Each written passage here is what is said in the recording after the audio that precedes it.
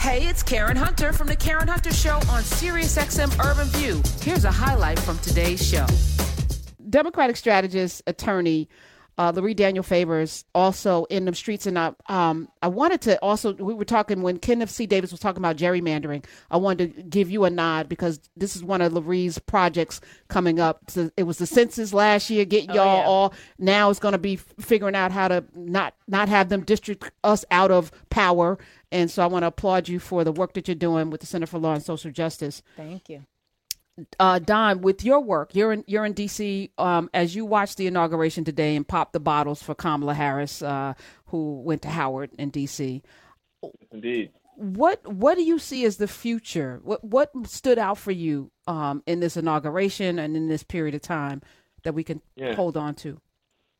Well, going through last night and even up to now, to be honest, I got this just really strange kind of alchemy and mix of feelings, right? I don't feel as excited as I should because you can't look at this and not just be a little bit sad for what we lost over the last 4 years, and not just what we lost in terms of our highest ideals and the best of who we're supposed to be, but actual people who died and had a really rough time under this past occupant. We can't call him the president, just the dude who was there, right? And part of me is just sad that we allowed ourselves to get here as a people. And I'm thinking like our Jewish brothers and sisters, hashtag never again, that's just top of mind for me is never again. We can't allow ourselves to get to this place ever again where we elect someone who represents the worst of our impulses. Yes, we'll elect a conservative again. Yes, we'll be represented by a Republican again. But I hope we never are again represented by somebody so doggone small and somebody so petty and somebody who just simply does not represent anything that any of us would ever aspire to be. But as I told everybody, Trump is us. Trump is a manifestation of the ugly that's in all of this country. And we cannot allow that ugly to go unchecked, such that it rises to the top and eventually ends up in leadership. But if I were to allow myself to let go of the skepticism and the angst for just a minute, there was a tremendous amount of joy. Michelle Obama came out and just slayed, and that was a moment of joy for Black America. At least it was for me in my house, right? And then Kamala came down, that purple was shining. We just were so happy. And I had two little boys, and I was able to watch it, take it in, answering their basic questions about what this meant, not only for the culture but for the country. And it was really cool. One thing I will say, last thing, that I'm glad ain't no balls tonight because we don't need no super spreaders. But it might work out for the best because they need to get to work. The offices was right there, right behind them. So y'all turn around from inauguration, go in them Capitol offices behind you, and get straight to work. I got a lot of friends going in the administration, and they got to get to it today. Ain't no time for parties. Don't nobody need to be pressing no tuxedos or no hair, and let's just get to it right now. Because if you know how D.C. works, you got this year, this calendar year, and next calendar year to legislate and do the people's work, and then it's kind of going to be a lame duck situation in terms of moving a legislative agenda. So this calendar year is extraordinarily important, and we got stuff to do right now, as they say. And, I'm just ready to get to it. Based on what you're looking at and how you're taking it all in from your professional opinion, we hear a lot about the first 100 days, right? Those first 100 days are a huge marker. But I'm glad you laid out this calendar year and next calendar year, because I think that gives people a framework to understand we don't have a 4-year period to get work done in. We have this 2-year period. There'll be another election, a federal election in 2 years. The balance of power in the House or the Senate may shift in ways that are not favorable to us. What is it that should be top of mind for Black community organizers, people who are in the streets, people who are at the barbershop and the hair salon who just got turned on to politics because of what they saw happening in Georgia, whatever it may be? What needs to be top of mind for us as we move forward in this first 100 days? Yes, but particularly in the next 2 calendar year cycles. Yeah, no, that's a wonderful question, Sister Lurie. So I think immediately, day one, I think all hands on deck in reversing some of the damage that we know about from the previous administration. So even as you saw today, I think through this week and next week, we got executive orders to get ourselves out of all of the Trump executive orders, get back in the Paris Climate Accords. That matters to Black communities more than we might even know. I think we've got to reverse the Muslim ban. We've got to reverse the ban on trans members of our community serving in the military service, all of that stuff, that craziness, like stop the bleeding on that immediately. Then you got to look to, honestly, this puts even more pressure on the legislative agenda, because I think immediately you've got to look to getting this vaccine out. Trump is so stupid that he could have gone out a hero if he had dedicated himself to Operation Warp Speed and getting his vaccine distributed, regardless of how terrible he had been over the last 4 years. If he had put together a federal plan and a federal strategy to distribute and get this vaccine in folk arms, get shots in people's arms, he could have done that over the last 60 days of his administration post-election, and he would have gone out a hero. But he's dumb, so he didn't. So I think that Joe Biden's first priority has got to get the drugs in people's arms. He's got to get people across all communities, regardless of geography, to take that shot. I'm almost inclined to say, let the people prioritize in terms of who gets it, right? So let the people self-regulate in terms of elderly or poor or whatever, but people need to self-organize and get that vaccine, because there is no moving forward until we get past COVID. There is no getting past COVID without the vaccine. So first priority is getting past COVID. Second priority is a massive infrastructure package. And I think we've got to look at infrastructure differently than we ever have in this country. Typically, we look at infrastructure. I know a lot of us started following this thing in 2009 when 44 became president, and we talked about infrastructure in terms of shovel-ready projects, right? Identifying stuff in every congressional district that would do immediate benefit to the communities, building bridges, roads, so-and-so, and, create jobs as well as immediate community benefit. But we need to look at infrastructure in that traditional sense, but also a broader sense. To me, the broader sense means, as we've seen right now, with folks being home, there's a tremendous amount of weight on our broadband and telecommunications infrastructure. We have got to strengthen that nationwide. We have got to get both hardware, software, and fiber optics across the country, regardless of zip code, regardless of income, regardless of ability to pay. We have got to strengthen the internet superhighway for the first time in its existence for everybody, so that we can all participate. There is no participating in an educational economy. There is no participating in a jobs or future economy without strong, reliable internet. And we've got to have that across the country, across the board. And we know what that means for black and brown communities. We can't forget that we got black folks in South Carolina. We got black folks in the black belt of Alabama and Missouri and Mississippi, where I'm from, who don't have reliable Wi-Fi and 4G. I mean, folks ain't got 3G, not to mention 5G, which a lot of folks are on to now. So we have got to shore up this infrastructure across the country. We still have a whole lot of folks who don't have even irrigation infrastructure, particularly, Black Belt, Mississippi. You still see outhouses, right? And that has to be fixed. It's time to modernize everybody and everything in order to create equal opportunity in this country. Then, hopefully, June, July, we can talk about and by the way, infrastructure means hardware too, right? So where people need laptops, where people need routers, so on and so forth, we've got to deliver for the people. And lastly, I think that there has to be a serious look at a criminal justice / social justice agenda. We've got to talk about, if not defunding, which I'm all for having that conversation, we've got to talk about reliable public safety programs, not only so that people are safe in the streets, but that people are safe from the folks who are supposed to be policing us. So we just got to have a whole lot of discussion. Honestly, Joe Biden was not my guy. I was with Cory Booker. Then I was with Kamala Harris. Then Deval Patrick hired me to help run his campaign. So, right. So, listen, at least you can say I was with the black folk. But the reality of the matter is that Joe Biden was the person most qualified for what the Bible says is such a time as this, right? He had the relationships in Congress.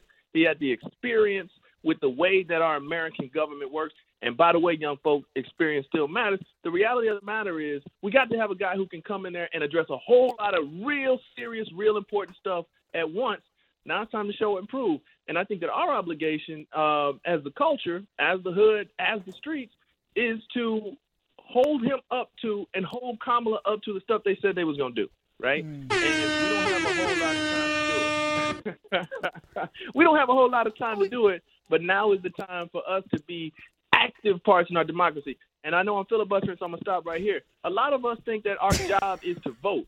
That's only part of our job. That's right. The other part of our job, which is equally important as citizens and active participants in this democracy, is to make them do what they said they was going to do, right? Come on. And that starts today. So your boy is gone. Ain't no more blaming him, right? We were seeing these executive orders. Ain't no more blaming him. We have got to hold Joe and Kamala to what they said they were going to do, and we've got to help them execute in communities starting tomorrow. All right, that's usually reserved for the Daniel Favors, so we're going to have to find a Southern. What is the Southern version of the Jamaican horns? Yeah. Good question. What is it? Some Louisiana Zuzuvela or some trombones? We need a Southern version because I suspect that Don Calloway is going to be back. I just consulted the Oracle, and the Oracle said Don Calloway going to be back on the show. I got that same message. I was told to tell you that you might want to consider that. So I'm glad you already heard the Oracle. I ain't going to do it. But here's the thing about what the spirit, the one voice. When they say my sheep hear my voice, there's just one voice. Whether you hear it or not is your spiritual alignment. And we are aligned, sister and brother. I love where we are right now. This is amazing. Okay, I have two lawyers. I'm rubbing my hands together. Yeah. The outgoing person, and I put a little T to the rump, a little T to the rump. Pardoned 140 people, gave him clemency. Among them, Lil Wayne, Kwame Kilpatrick, some black mafia person. It was just a Steve Bannon. Who is your favorite person that he pardoned, and the worst pardon among them? Don, go first. Oh, you know what? Let me let Lori go first because you did filibuster. Yeah. You did do that. Okay. Oh, you know what? There are so many, and they actually were in a theme, I thought. And it was funny because I was going to say, well, of course, my favorite pardon is Lil Wayne. Not because I'm a huge Lil Wayne fan, but because we saw the pardon process kind of from start to finish, the corrupt pardon process, I would say, from start to finish with Lil Wayne. And then there was Elliot Broidy. I mean, so many things that you could love to hate there. There were so many financial Wait, who criminals. the hell is Elliot Broidy? Wait, hold on. Who is Elliot Broidy? So Elliot Broidy, you can tell I binged far too much Rachel Maddow, but Elliot Broidy is an operative who was a top fundraiser. He was someone who's been involved in not just the scandals of this administration. He's been involved in multiple scandalous behaviors involving both Trump and other Republicans. And so when you saw his name on the list, it was like, come on, dude, seriously. He's been involved in everything from covering up affairs to covering up unwanted pregnancy, unwanted by the man who was not pregnant with the baby, all sorts of things. And so he's just a cesspool of juicy, gossipy information. But between him and Wayne, I felt like it really did show you just how grimy and messy this administration is. So we say that Lil Wayne came out a couple months ago in support of Donald Trump. And at that time, we was like, really, dude? Because he wasn't the first rapper. He wasn't the only rapper who came out in support of Lil Trump. But he was Lil Trump. He was the only one who came out in support who didn't already have some sort of political plan or agenda that he had been talking about. And we were then reminded that, oh, right, he's been arrested recently for possession of weapons that he is not allowed to have due to his past conduct and behavior and his involvement with the criminal justice system. So when it came out that he was actually getting a pardon, it was like, ding, ding, ding, ding, ding. Of course he's getting a pardon. He came out and encouraged Black people, and now horrifically fitting sweater. I'll never forget it, with the turtleneck. It was the red, white, and blue. So, I mean, it was just standing next to Trump. The image is forever negatively seared in a spot in my brain that I would love to cleanse with Clorox and or bleach or Dettol if we're trying to keep it real for the Caribbean people and the family. But it was such a great example of, you give me something, I'll give you something. And it just reeks of and I don't know if there was any official quid pro quo. So let me just say, this is just an understanding. This is just something that appears to be the case. I have no proof or evidence of this. So this is all an alleged moment. It's an observation. But to go from, I don't care about Black Lives Matter, all I care about is my B words, Lil Wayne, to Trump is the best thing that ever happened to Black people, to now Lil Wayne is getting a pardon. it just really, for me, encapsulated everything about this presidency as it pertains to the greed, the self-interest, and the willingness to sacrifice an entire community of people for your own self-good. He was willing to encourage Black people to stand by this man who has destroyed our communities, destroyed educational opportunities, destroyed housing opportunities, jacked up the economy, and allowed us to die by the hundreds of thousands because of a virus and the response to which was feeble at best. That to me was like, well, this is America. This is America. All right. Don Calloway looks like I'm turning the double Dutch rope, and he's like, let me in. You can follow him, by the way, at DC for Don Calloway, STL for the place, Missouri, St. Louis, I'm imagining, DC, STL. You can follow him on the Twitters. Go ahead, sir. Yo, that was some heat, Sister Lori. Fantastic. My goodness. Thank you, well brother. done. Thank you. She said it all. I will just lift up the name of our good brother from Detroit, former mayor, brother, FAMU Rattler, Kwame Kilpatrick. That's another one where you're like, yo, that's kind of crazy. I mean, look, how do we break this down? Philosophically or on an individual basis? Kwame Kilpatrick is a rotten dude, right? Fundamentally corrupt. That said, I don't think nobody deserves 28 years for a nonviolent crime, particularly where you didn't steal people's 401k, i.e. Wall Street bankers who are still walking free from what they did in 2008 and so on and so forth. Kwame Kilpatrick apparently has done a lot of good in jail, certainly deserved some time, did not deserve 28 years. I'm glad he's coming home. And we can talk about and scrutinize the way he's now pardoned, how that came to be. But the reality of the matter is, the president has exclusive power to pardon anybody within his or someday, hopefully, her reach.